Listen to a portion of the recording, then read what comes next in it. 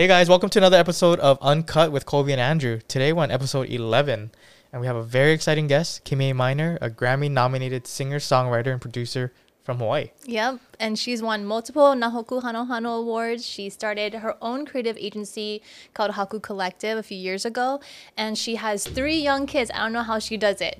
She had 3 under 3, which is kind of, I can't even imagine. And this episode was so inspirational too, because she shares her life experiences and everything that she's learned from it, and her mindset, and how she really set her intentions at a young part of her career. Mm-hmm. Yeah. She had challenges like everybody else, but she said, don't let your fear outweigh your passion.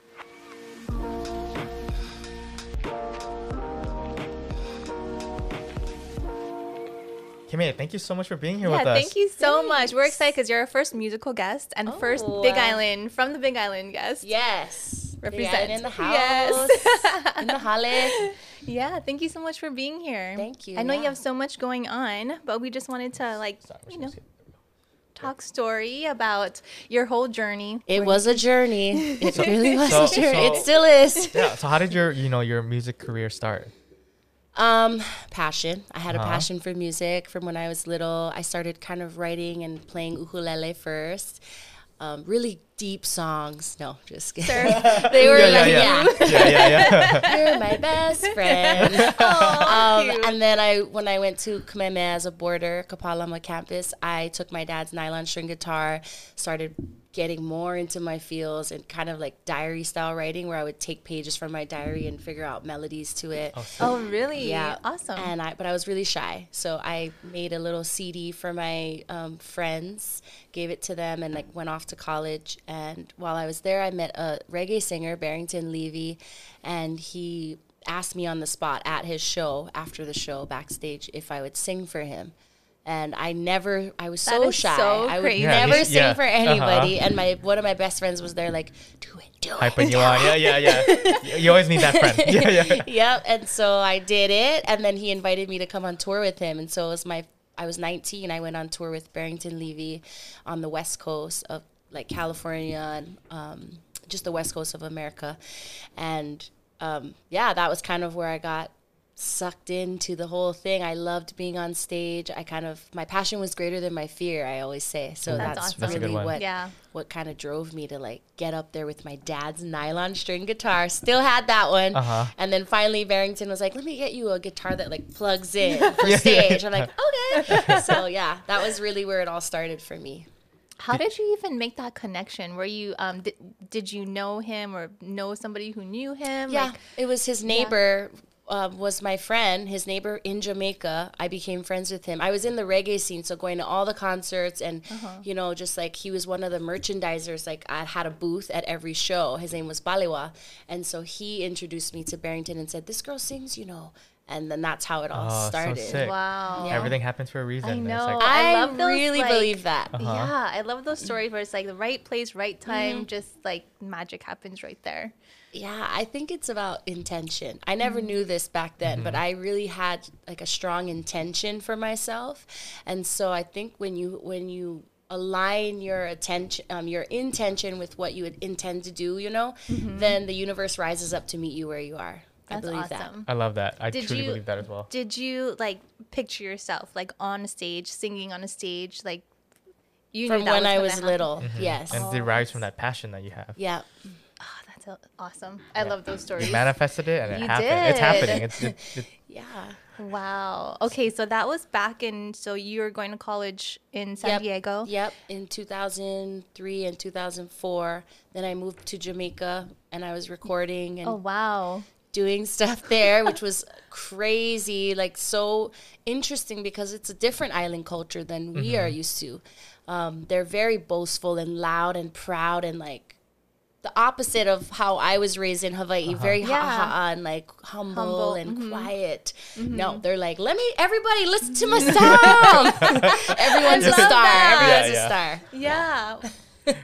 That's cool to be able to experience that as well, though. And like, oh so yeah, how long it was were you there really for? cool for me to get me out of my comfort zone. I was there for about 5 months or something. Oh, okay. Yeah. Were you recording an album there? I was recording with Barrington, and I recorded at Shaggy's studio in Kingston, Jamaica. Whoa, that's crazy. I recorded with Sly and Robbie. These are all like idols that I looked up to in the reggae world. And so I was 19. It was really exciting for me. I wrote, I don't know, like 30 songs while I was there. I lived up in the country, in Clarendon, which is like 4 hours from the nearest airport. You know, it's really far. But I noticed that was my personality, independence, and just kind of like going for it. And actually, my name, KIMIÉ, means a branch of oneself. It's a Japanese name, actually, and a branch of oneself, which is like independence. And I've really always kind of carried that. Nice. Oh, that's so awesome. Oh, that's awesome. So, did your songwriting, like change while you're in Jamaica as well? You were writing songs out there, Yeah. and, like, through your life experiences. Yeah, I mean, I learned patois, because they would be like, "Wow, I'm like a dirty boy," like you say things like that. I'm like, what? And so I kind of learned some things. And so I kind of included that in some of my songs. And actually, a song that I wrote with Imua back in high school called Make Me Say, I added in some of this patois, and we recorded it when I came back from Jamaica. And we didn't release it until like 7 or like many years later. Right. But it was one of my first singles all these years later. Yeah. So you've known Imua from High KIMIÉ school. Yep. We went to high school together. Are you guys classmates? He's 1 year older than me. Because you also went to school with Anuhea, right? Yep. And JP from the Green. And oh my gosh. Actually, a lot of musicians. Yeah. Oh, that's awesome. Yeah. How exciting. Okay, so you went to Jamaica and then you came back home and then is that when you like recorded your first album? Well, so it was like this high of, yay, oh my gosh, all these amazing opportunities. And I was hit up from a few different like labels and things.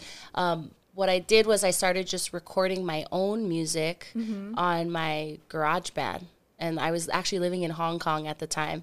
And I was sharing my music on MySpace. Oh, wow. Yes. Yeah. And so I would be like, friends, like, check this out. And then they would share it on their pages. And I had over 1 million views, or not views, it was hits, I guess, like back then. Listens. Because everyone was putting it on their page. And I was the #1 unsigned artist on MySpace in Hawaii during that time. That was in 2005.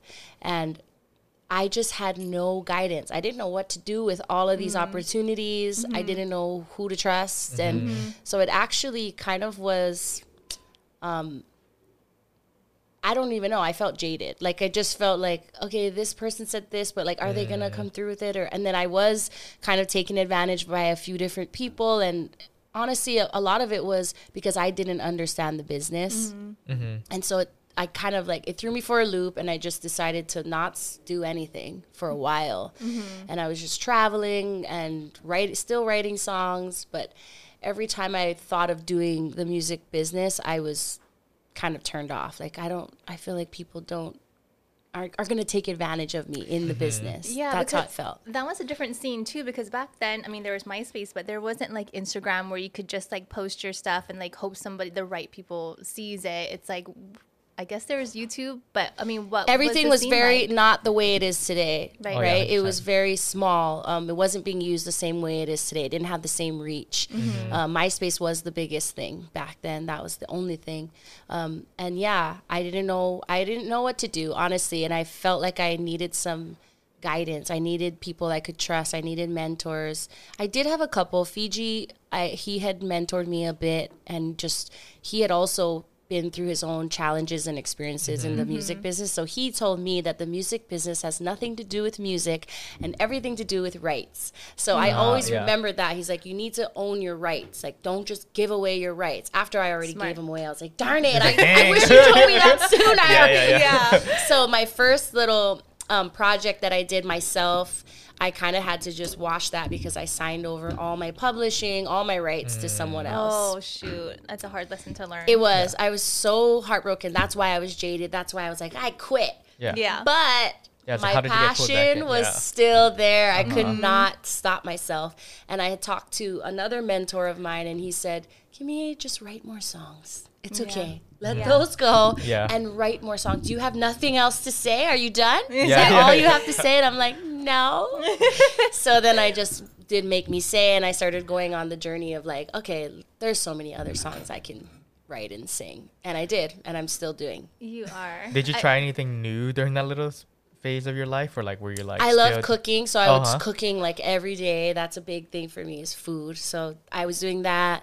I was a nanny, so I was watching kids because I love kids. Wait, so you were in Hong Kong? I moved back. So I moved back from Hong Kong, and I was in Kona. Oh, nice. And I was cooking and nannying, and I worked for I was a executive client concierge, so I worked for a private jet company, sick. That's fun. bringing in planes of famous people and rich people, and that was really fun because it showed me the life I wanted. I was like, ooh, I would love private to have jets, this. Yeah. And so I think that was all part of God's plan. It's like, here, look at these are the things that you love. Let me expose you to all these things. But yeah, my passion was still there, and I couldn't escape music. So I went back to writing and recording. And I think the turning point for me was I stopped looking for someone else to make my dreams come true, and I decided to do it myself. Yes, girl. I love that. I love that. I remember the first time I saw you was our friend Killy Grace. He did a music video. I don't know what year this was, but then and I don't know if music videos weren't really like local music videos, especially local music videos, like the quality and everything. Yeah, and then we were good friends with Kelly, and I was like, who is this? And after that, I like just kept seeing you everywhere. I'm like, oh my gosh, look at this girl. She's so talented. She's from the Big Island, yes. Yeah, I love Kelly, and I love collaborating with other creators, and I just loved his perspective on things, like on the way he chose to film it. And there were all these birds, like he had birds there at his house when he filmed me. So the whole time I'm singing, you hear the birds. But I love that. My last name is Miner, and so I call my fans Miner Birds. And so it was cute. like the it all worked out. thing with all the birds, and I was just there, and it was a vibe, and I think he really helped to create that that's why I love collaborating, because I love to create a vibe, and it's always better when you're with someone else doing it together. Yeah. So what was your journey? So you went on to like create a bunch of music, win a bunch of awards. What has been like that whole journey? And I mean, this has been like over a decade. Yeah, it was not like overnight. It was definitely a 10-year process for me, and it was a lot of a mindset issue and getting inside of my own head. And also, like, as an artist, we think this is my baby, and like this is mine. Like, don't touch my thing, and I had to really let go of that and understand the value of collaborating, and also that it's not a baby. It's just a beautiful treasure. It's a piece of jewelry. It's an ornament. It represents this time right now. So when I create a song now, I think because I have so many children, I'm like, okay, I'm done.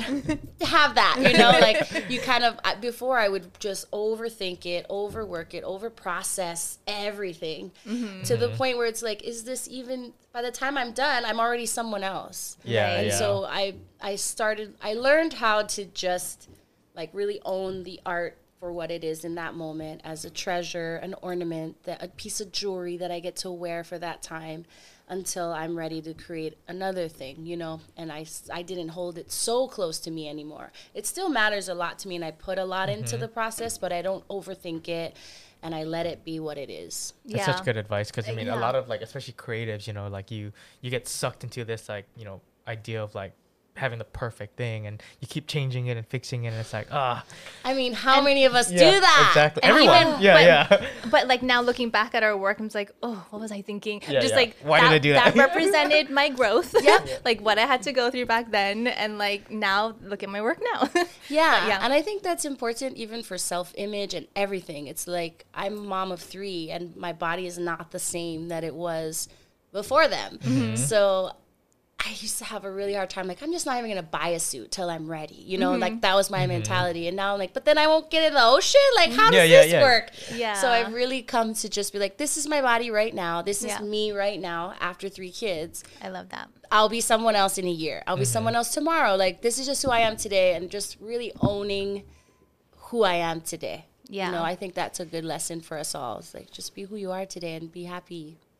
Doesn't like being a mom really help you with that though? Because you're always like seeing things through their eyes, and then you're perfect in their eyes. You know, you're just like all they need, and you're like everything that they need. And so it's like, wow, okay, maybe I should like see myself the way they see me. Yeah, through the child's eyes. Yeah. And for me, it's more like I just don't have time yeah. anymore because they take up so much time, and that helps me to get over stuff. Like, okay, well, this little time, this period of time that I have right now is a luxury. What am I going to do with it? Okay, let me create this thing. Okay, that's good. Yeah. You know? Yep. Yeah, that's how I have to look at things. So was it through like mentors, or like how did you like, you know, start getting into this mindset, you know, and like working on those routines and all that? I'm heavy into podcasts and books. Actually, one of the books I read that like changed my mindset was Big Magic. I love that book, and she talks about that, about how our art is not a baby. It's just an ornament, you know, it's just a treasure for the time. But she really helped me to see that. And I mean, there's so many other books, but that's the one that comes to mind right now. Yeah. But yeah, those kinds of things, when I get to hear other people's, I'm kind of geeky. Like, I like to learn and listen to other people's mindsets. Oh, and totally. Things like that. Yeah, we it's love like, that too. That's why exactly. we started this. And like, we are total podcast people. Yeah. Like, we listen to it, and you know, for the longest time we're like, oh, you know, we love talking to people, we love hanging out with people, and we're filmmakers, so we love to share stories. But you know, with clients and like with work and all that, you need to like find the sound bites and everything. So it's tough because you don't get to share the whole story. And then we listen to all these podcasts, and we're like, wait, why don't we just do a podcast? You know, just talk to someone and like. I love that idea. I really love that idea. Because, even so many times I have to filter and edit myself. Exactly. Right? So it's like, it's nice to just tell the story. Uncut. Uncut. Yeah, uncut. I like that. Yeah, and then it makes people like really feel, I feel like connection just goes a long way. You know, like people just want to connect. And like we've interviewed like all kinds of people, but like when you get to just like have a conversation, just like talk story, it's like, oh, they battle the same things that I do. They're like a normal person just like I am, and they've gone through challenges and struggles just like I do, you know. And it's like gives like your people story hope of like, you know, feeling jaded by the industry and like not almost like leaving, but you know, your passion and whatnot. So it's like just hearing the fear. Yeah, exactly. Your passion. I love that. That's gonna be the soundbite. Social media right there. So you know, you went on and you won a bunch of awards. And so how was that? You know, after a lot of hard work, it didn't happen overnight. Yes, it didn't happen overnight. And I lost a lot of awards before I won any awards. So that's important to say. You kept working towards your passion and your goals. Yeah, and it wasn't for the awards at all. It was just doing what I was doing. And I think an important thing or mentality that I have is just like how those mentors gave to me. I wanted to mentor and give to others, other artists in the industry. So it started with just my friends, and then I started a whole company called Haku Collective, where we're kind of like just an agency for artists. We're by artists for artists, and we just fill this space where we're trying to figure things out, because I'm trying to figure things out still. But every time I learn something, I want to share it. And so this provides that opportunity and resources to other artists to share kind of everything we've been learning about this music industry. Yeah, and you were saying that too, like, you know, you wish you had that guidance, you know, when you're younger in your music career and whatnot. So it's like you being able to provide that, and you know, so many people as well, and like it's like uplifting the entire music industry from, you know, Hawaii and all that too. That's awesome. Yep, because what blesses one blesses all. I really believe that. So whatever I'm doing for others, it's going to bless all of us in this community, in Hawaii, in the world. You know, like if you just look from the micro to the macro level, it's like it's really important that we take care of each other. Yeah. How has that like change your perspective on things when you become the mentor?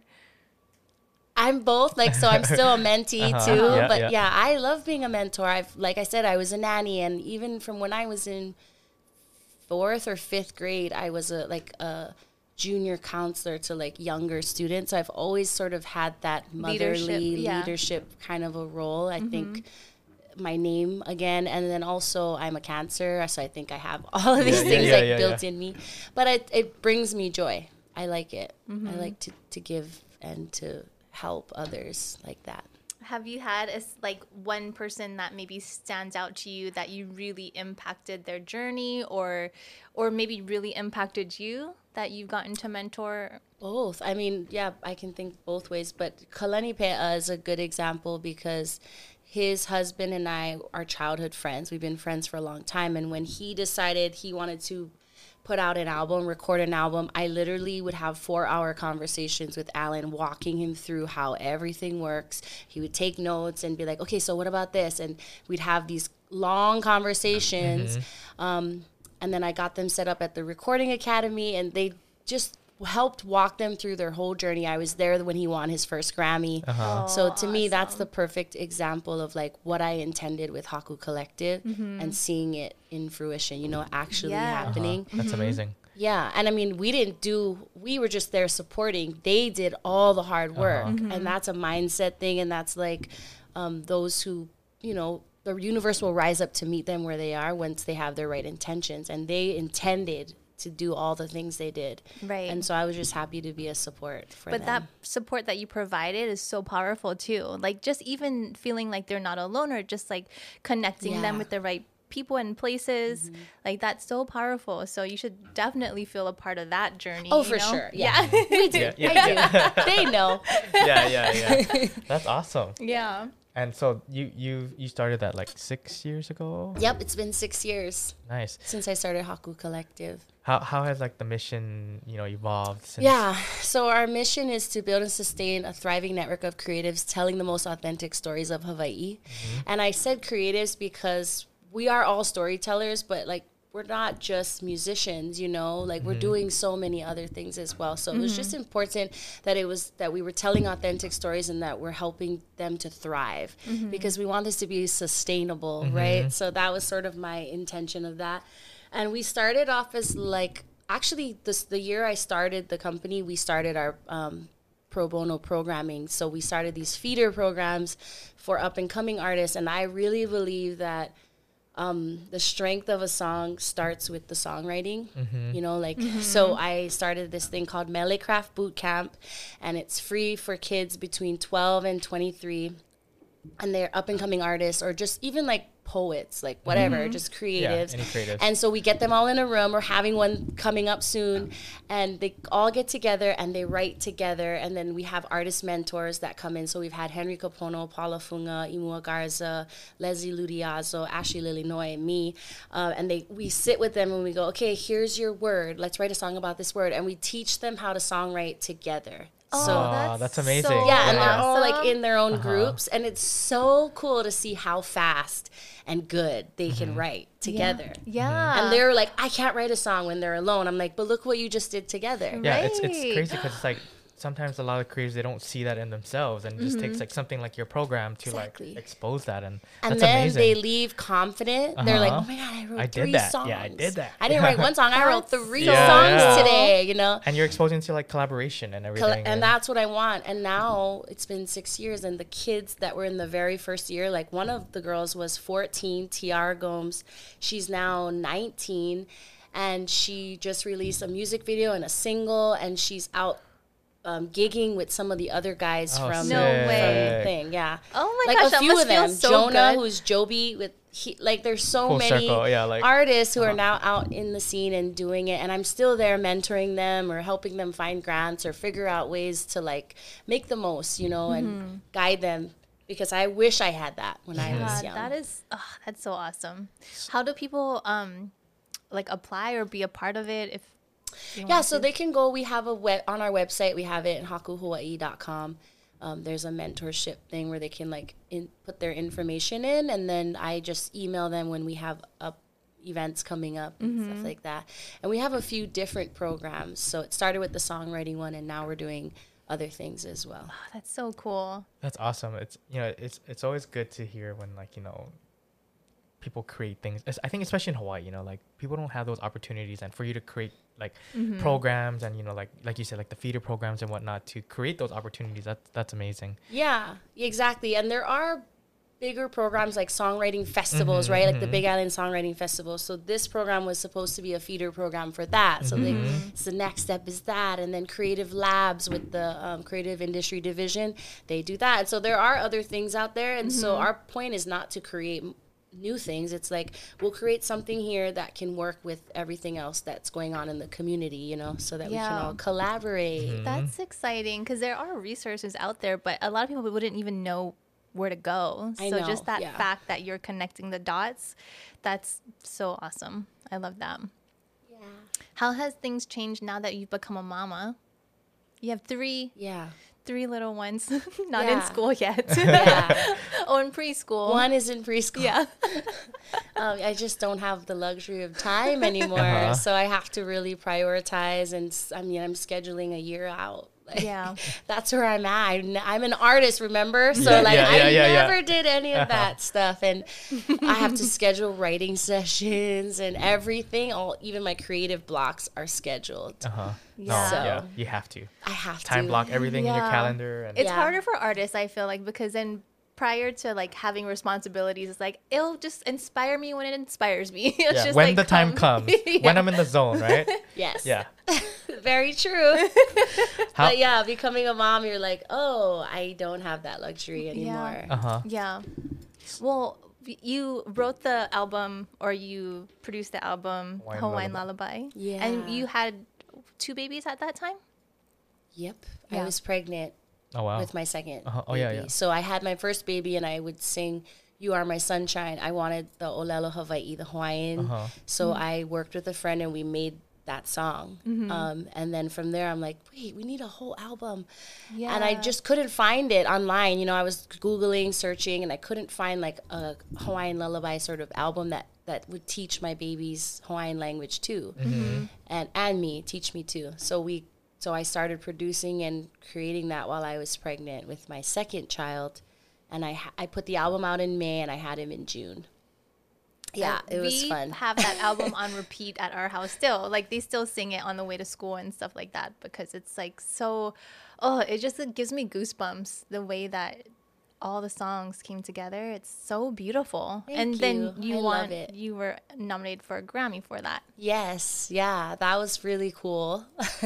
And it wasn't just by chance, you know, it was a lot of you work towards getting to that nomination, but it was well deserved, I think, and it really shined a light on 13 artists from Hawaii. Wow. Yeah, I would say, like, that was a big collaboration. Yes, and I could have easily done my own Hawaiian lullaby album, but my brain doesn't think like that. I'm like, how much cooler would it be if the Green sang this song, and if Josh Tatofi sang this song? I really believe in collaboration for the whole thing, for everything that we do, and that's really one of our pillars at Haku Collective. One of our main values is just collaboration and the power of that. So I knew it would be way bigger if we had all the artists involved, and you could have them all sing to your babies. Yeah. It is so beautiful, and it's like one of those albums that will just be passed down for generations, you know? It's like, because it is really like the only one of its kind. Yeah, there's a volume 2 coming. Oh, now you got her all excited. I know, my babies aren't babies anymore, but we'll still love them. But they're so not only for babies though, right? Like, the truth is, everyone enjoys it. So that's exciting, and that's the power of music. I love that. And it's cool because, like, you went through a life experience, and you're doing it for your own baby, and then you looked it up, and it wasn't around, and you made it happen. You know, so you created something out of nothing. Yeah. And you're working on another album. Yep. Can we talk about that? Yeah. Okay. I for the past 2 years I've been songwriting I live in an art space building, so it's a bunch of artists in here. Oh yeah, that one. Yep. Yeah, Ola Ka'ilima, and so one of my neighbors, they're writers, so we were songwriting throughout the whole pandemic, and I have another friend in Nashville, and so we write on Zoom, and all of these songs were kind of just all the feelings and the way we were feeling in that time, and so I didn't want to rush it, but now I'm working on it. And I'm also looking at my heritage, because I don't know, I think it's something that happens when you have kids, where you're like, well, what are you? Who am I? You know, you ask all these deep questions. So I started looking into my, you know, my mo'okuauha, which is like my genealogy or my past. But not only my Hawaiian side, I wanted to look at my Portuguese side and all the other parts of me. And so that has been such a fun journey to find old photos. And I'm on Ancestry.com looking things up and really discovering all parts of me and the people that made me who I am, you know? And so these songs are kind of written during the pandemic, but thinking about my past and knowing that like life is cyclical. And so I think this is the first time what I'm going through, no one has ever gone through. And then I researched my family. I'm like, oh, wow, this has happened before. And like, I found my great grandma who came on the boat over from Portugal to Hawaii. She couldn't read, she couldn't write, she didn't know English. She had all these kids and she brought all of them over here except one 4-year-old. Oh, no. So I'm like, what does that mean? Like, how do you leave a 4-year-old? That's Omea. That's my oldest daughter. Yeah. And I don't know. I'm still researching that, but it turns out that her 4-year-old now, I have family there because that 4-year-old was still there. Like set roots there. So I have, so I'm going to go there soon to Portugal, and I'm going to meet my family, and I'm going to meet, you know, the family of this 4-year-old. So I thought that was pretty interesting to think about traveling and having kids, and you think it's so hard, and then you read about your ancestors like, oh, that seems harder. It seems way harder. From Portugal to Hawaii. That's a long journey. Like a lot of kids were dying on the boats over because it was like 4 months, 5 months, and sicknesses and What about something that you learned from your Hawaiian side? So my great-grandma was the first female legislator in the state of Hawaii. No way. So that was cool. I found that I had leaders, very strong women on both sides of my family. And I started with the women because I'm a woman. So I kind of went down that route. But and I also found I have family from South Kona, and her name was Lahapa Keowai, and so I named my son after her. Keowai is his name, but it means he was born during the pandemic, and so I wanted something that meant peace and, you know, just something to get him out of everything that we had been through. And so Keowai is the eternal waters, or another way to look at it is like the return of your ancestors, and so that's what his name means. It just has that strength. Too. And I found that name just through researching. Wow. Yeah. That's so interesting. I was doing another project, and they're saying like the greatest gift you can give to someone, or like the first gift you give them, is their name. Yes, and, you know, I 100 million % believe that. Yeah. My first kid, I didn't name any of them in the hospital. Yeah. And I went all the way to the point where they're like, if you don't turn in this name, you're going to have to do all this paperwork. And I'm like, okay. But, you know, I really believe that. I really believe in the power of a name. And you spend your life living up to that name. Well, Hawaiians it's like their first intention. Yes, it's the intention. You're living up to your name. I was named after my grandma, and then my daughter is named after my dad, whose name is Hayden Lee, and we named her Haley after my dad. I love that. I love family names, too. Because it's me too. Strong women in my family too, like lots of strong women. And you can call on them. You know, when you say your child's name, you're calling on your ancestors, which I really love. Yeah. That's amazing. Yeah, my daughter's name is Omealani, but it was supposed to be Ka'omealani Hulilileihi Ukupuna, and I was like, that's so long. And then I was like, but we don't need all of it. And I wanted to start with Om because that's the universal sound, Om. And so I purposely just did the Om Mealani. You could have added it to her middle name. I know what it is, so it's fine. To me, it's like the world doesn't need to know it. I know it, and then she's going to know it. And it's reverberating in her name. And Om is just like, no matter what, when people say her name, they're calling on that sound. Yeah. Oh, that's deep. I love that. Yeah, think about what you're going to name your kids. I know. It'll be something important. I know. But even Joe can be important. It just depends on it depends on, And that's why it's important that you let other people tell you the meaning of their kids' names and not try to guess. I think, because you never know their intention of the name, so it's best to listen to them tell you, like you just told me, right, with Haley. So it's pretty cool. That's true. You guys are all writing songs you don't even know. I know. We gotta sit down Names, they're little songs. I with love like that. deeper stories.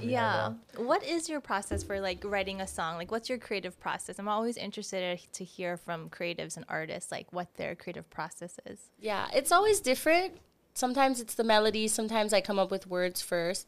Like the song Bamboo, I was driving on the... I used to live in Haula, so the northeast side, and I would see the waterfalls coming down the Ko'olau, and I would see bamboo forests on my left. And I was driving through, and I saw the bamboo, and I just thought, bam, bamboo, bam, bamboo. And I just kept saying that over and over. And then when I went I actually co-wrote this song with Isaac and one other guy, Jesse. And when we got together, I said, I want to write a song that has this line, bam, bamboo. And we literally wrote the whole song around that idea. Oh, cool. So it just from different kinds of places of inspiration. Yeah, and they're all super deep to me, like 7 layers deep. So when you hear the song, you're like, oh, cool. But actually, there's all kinds of, like in Hawaiian, we call that kauna, right? Or hidden meanings in there. And I just like to write like that.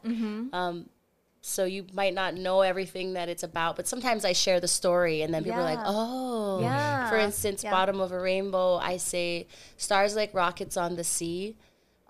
And that I wrote that in Makua Valley, and it was the first time I ever camped there on the west side. And I literally, the moon was rising, the sun was setting, and it was just like the most epic, like paradise I had ever experienced in that present moment. I was so present, and I sat on the beach. I watched the sunset, the moon came up, and I just watched stars shoot across the sky. Oh, that just and seems the reflection of the stars looked like rockets on the sea. It was the craziest thing I had ever experienced, and like, I'm so lucky. I just felt really lucky. Bottom of a rainbow. Yeah, and I wrote that on that song.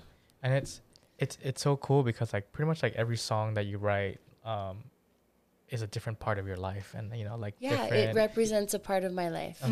Different values at the time, or experiences, and that's awesome. Yeah, it's almost like a snapshot of like that moment in your life, and like whatever was going on in your personal life too. It's just like you have these like little snapshots of your whole life that when you tell the story, it's like it's so cool to be able to like peek into that part of your life that you're in.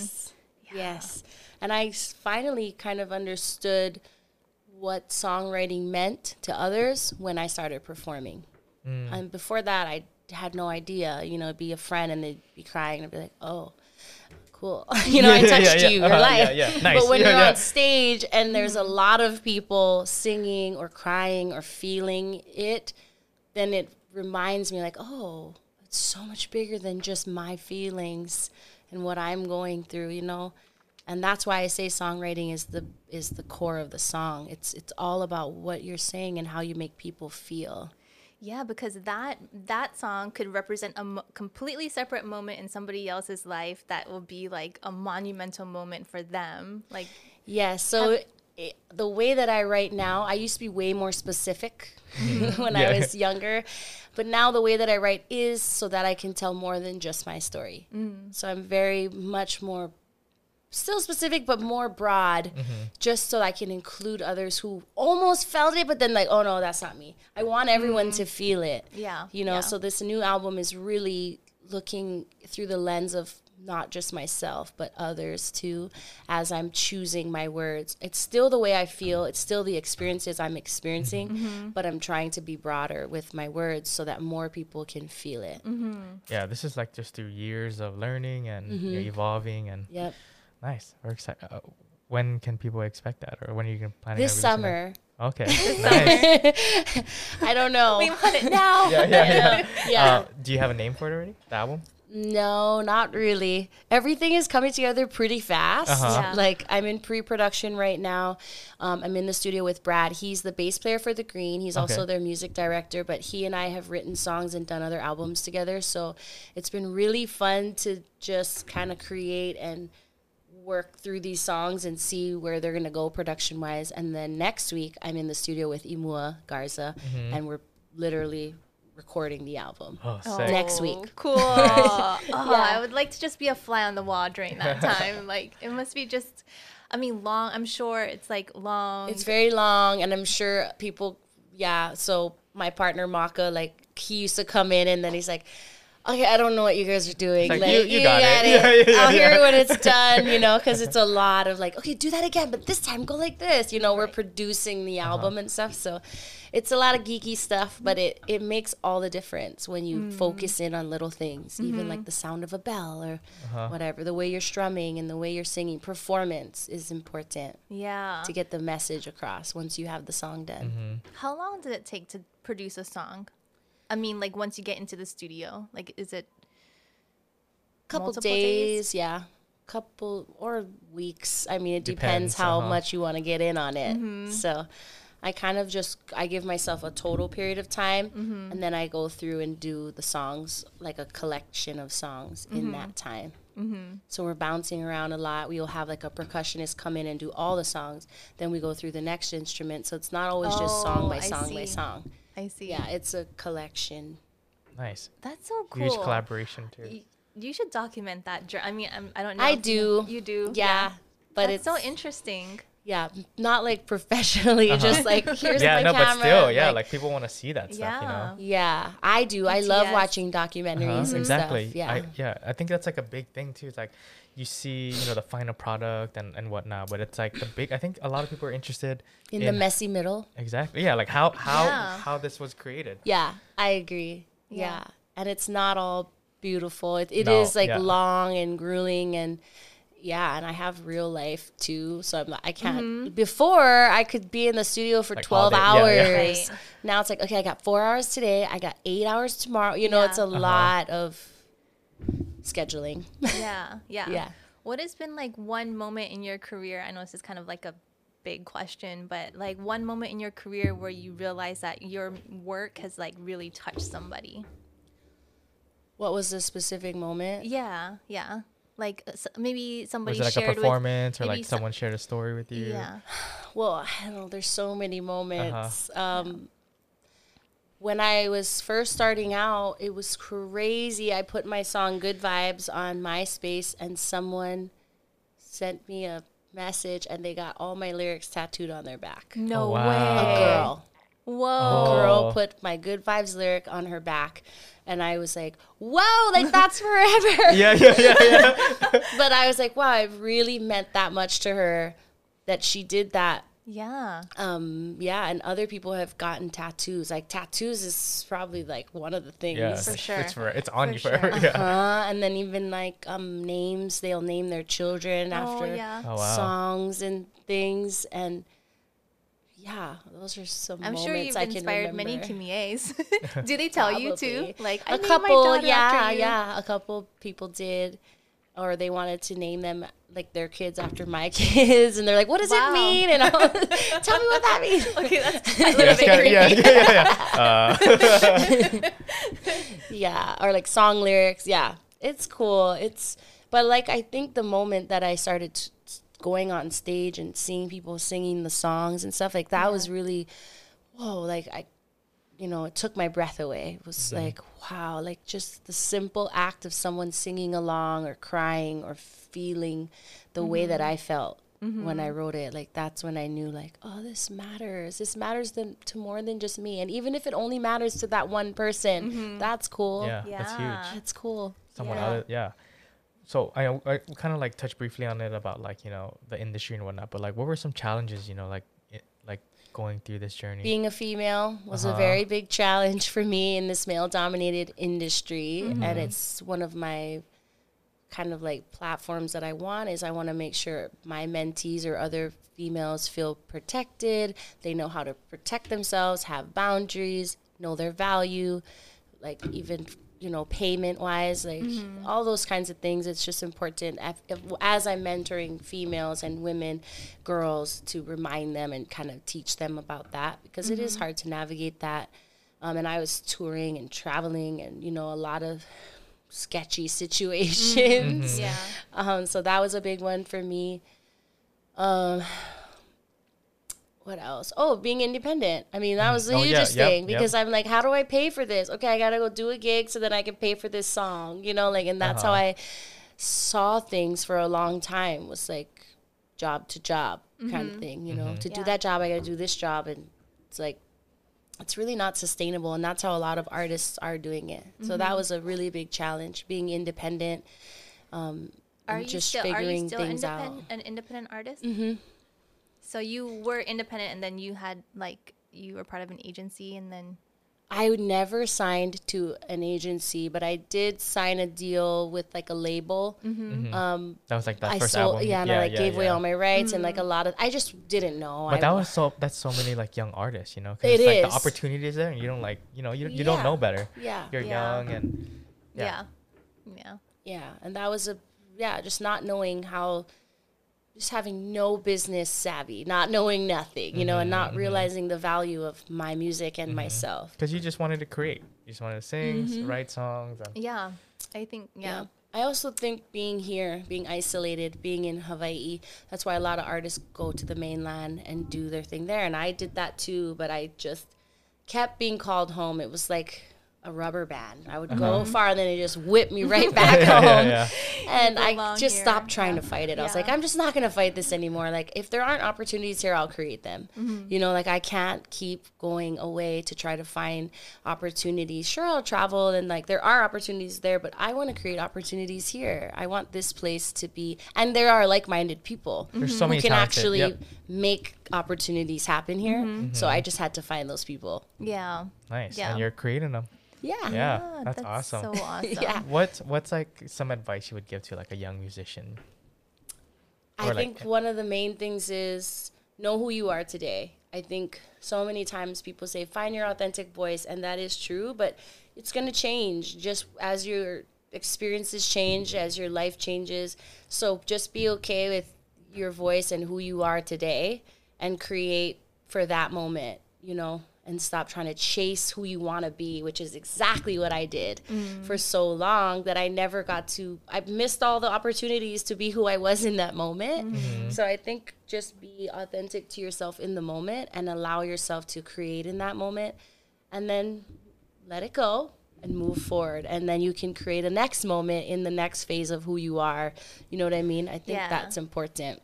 That's amazing. That's great advice for somebody who is, like, especially in this industry, who's just like, especially in this day and age, it's hard with social media and everything. You're constantly being compared to somebody else, or you're comparing yourself to somebody else. So that's hard. It's okay. It's going to happen. It's consumers. The bottom line is it's a product. You're creating a product that people are going to buy. So you have to be okay with being compared to whoever it may be.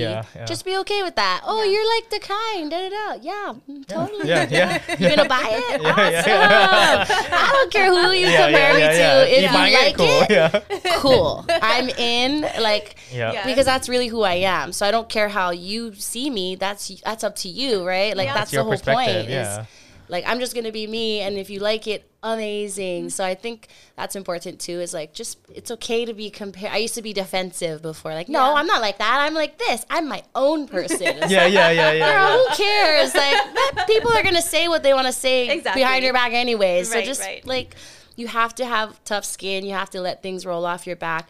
If you know who you are, it makes everything so much easier to take, you know? And also, you can't do it alone.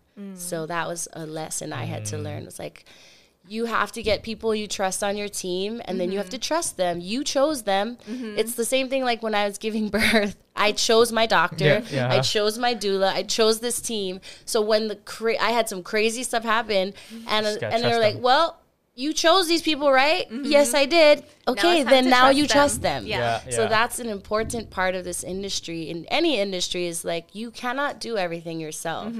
You will burn both ends, and the house will burn down. Yeah. You can't, but you find, do the research, find the people you trust, then trust them to do their job, and let go. Let them do their jobs.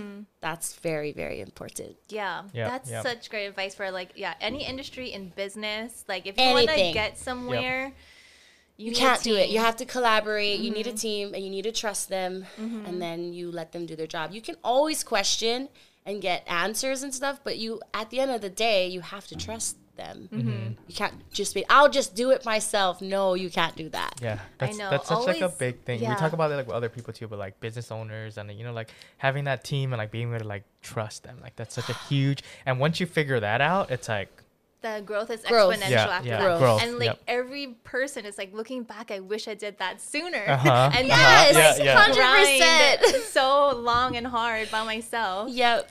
Yeah. Yeah. I know. You kind of like touched upon it, but like what did you value before that you don't anymore? Like in that kind of like push control. 100,000,000%. Yeah. I think having kids, you realize like, oh, I have no control. There's no control. So yeah, control was big for me. Creative control, like everything. Control of the way people saw me. Just control. Yeah. And I think it's because I grew up in chaos. So I was like, nobody asked me anything. It was like, no, you're going here, you're doing this. Like, you're going to this school, that school. Like, I went to a lot of schools. My parents got divorced. All kinds of chaos. And so when I got older, I was like, I just want to control everything. And just recently, like only in the past few years, I had to let go because I had too many kids and too many things going on. So I was like, okay, if I don't let go of control, I'm going to drown. I'm going to like literally go under. Yeah. So I let go of control. I think that's probably the thing I cared the most about, honestly. That's huge. But how does it feel now? Great. Yeah.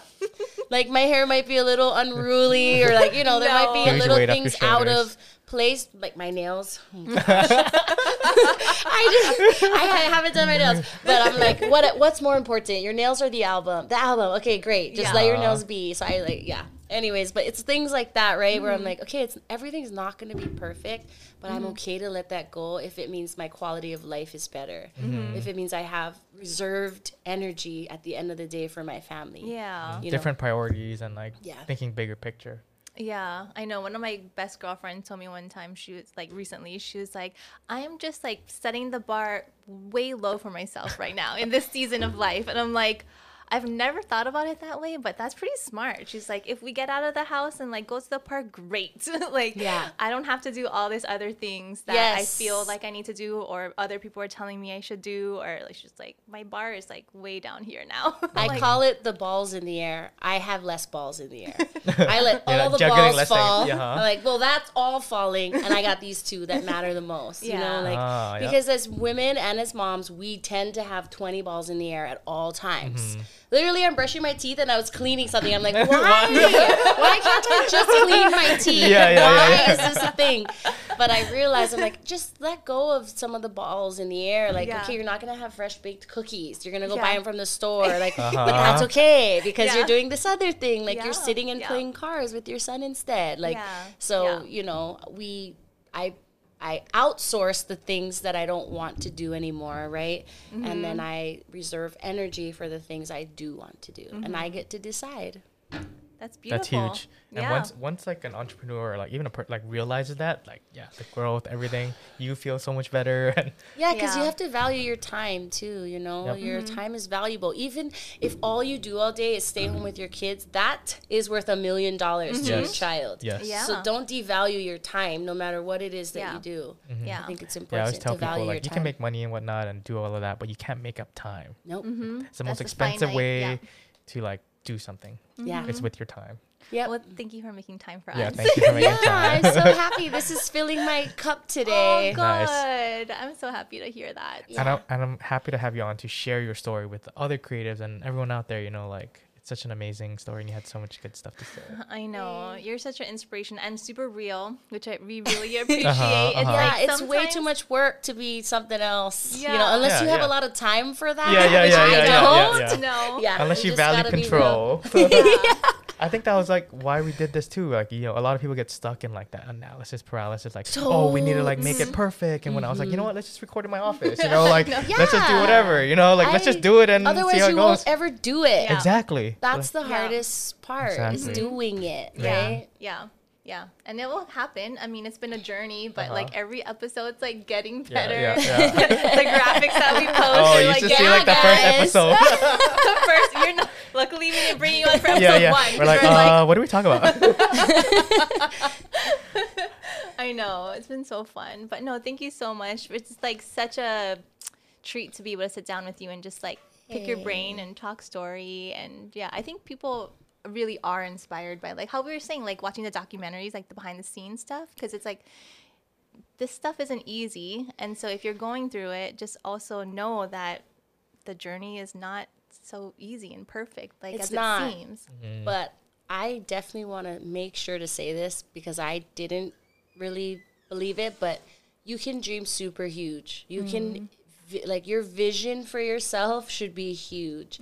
And I think if you do all the things that I was saying along the way of like just being who you are in this moment and like collaborating and whatever, make your vision huge. Like I love Oprah. She talks about the trees, you know, her trees. And she's like, I just wanted like this many trees. And God said, dream bigger, honey. And now I got 30,000 trees in my backyard, right? She's trying to get trees in a backyard. That's all she wanted. And she only envisioned 10 trees. But I really believe that I know it's hard for us to see because we're isolated on an island, for those in Hawaii, or you feel like you have to go away or whatever it may be. But I think the goal is to just have big goals and dream big, and and it's all about intention. And when you have the right intentions, the universe will rise up and meet you where you are. It'll give you the things that you need. It'll connect you to the right people. Whatever it is, you know. Yeah, and it's important to surround yourself with people like you, or like people who do see the big picture, like bigger dreams. Even like, I mean, who knew like we would be able to do this podcast? But then we're like, oh yeah, or anything in our career, like anything in our career, be like, oh yeah, it'd be fun to do like, you know, like 10 weddings a year, and then somebody would be like, what if you did 100 weddings a year? You know, it's like, oh, I didn't even think that way, and then it takes people to be like, no, the world is big. Like the world is so you're big too. Dream you know? big. Dream big. Yeah. Yeah. I love that. Thank you so much. People can find you on Instagram. Where else? Is it hakuhawaii.com? Yeah, Haku Hawaii or hakucollective.com. KIMIÉMINER.com. Play KIMIÉ, Haku Collective. We're on all the things. Yeah. Everything. YouTube, Instagram, Facebook. Yeah. Out in your neighborhoods, on the radio. You're everywhere, and I love it. Well, we're excited for your album. Everyone stay tuned for that. Yep. And we'll keep in touch and wait for that. Thank you so much. Congratulations on all your success and all the success to come. Mahalo. Thank you, guys. Thank you.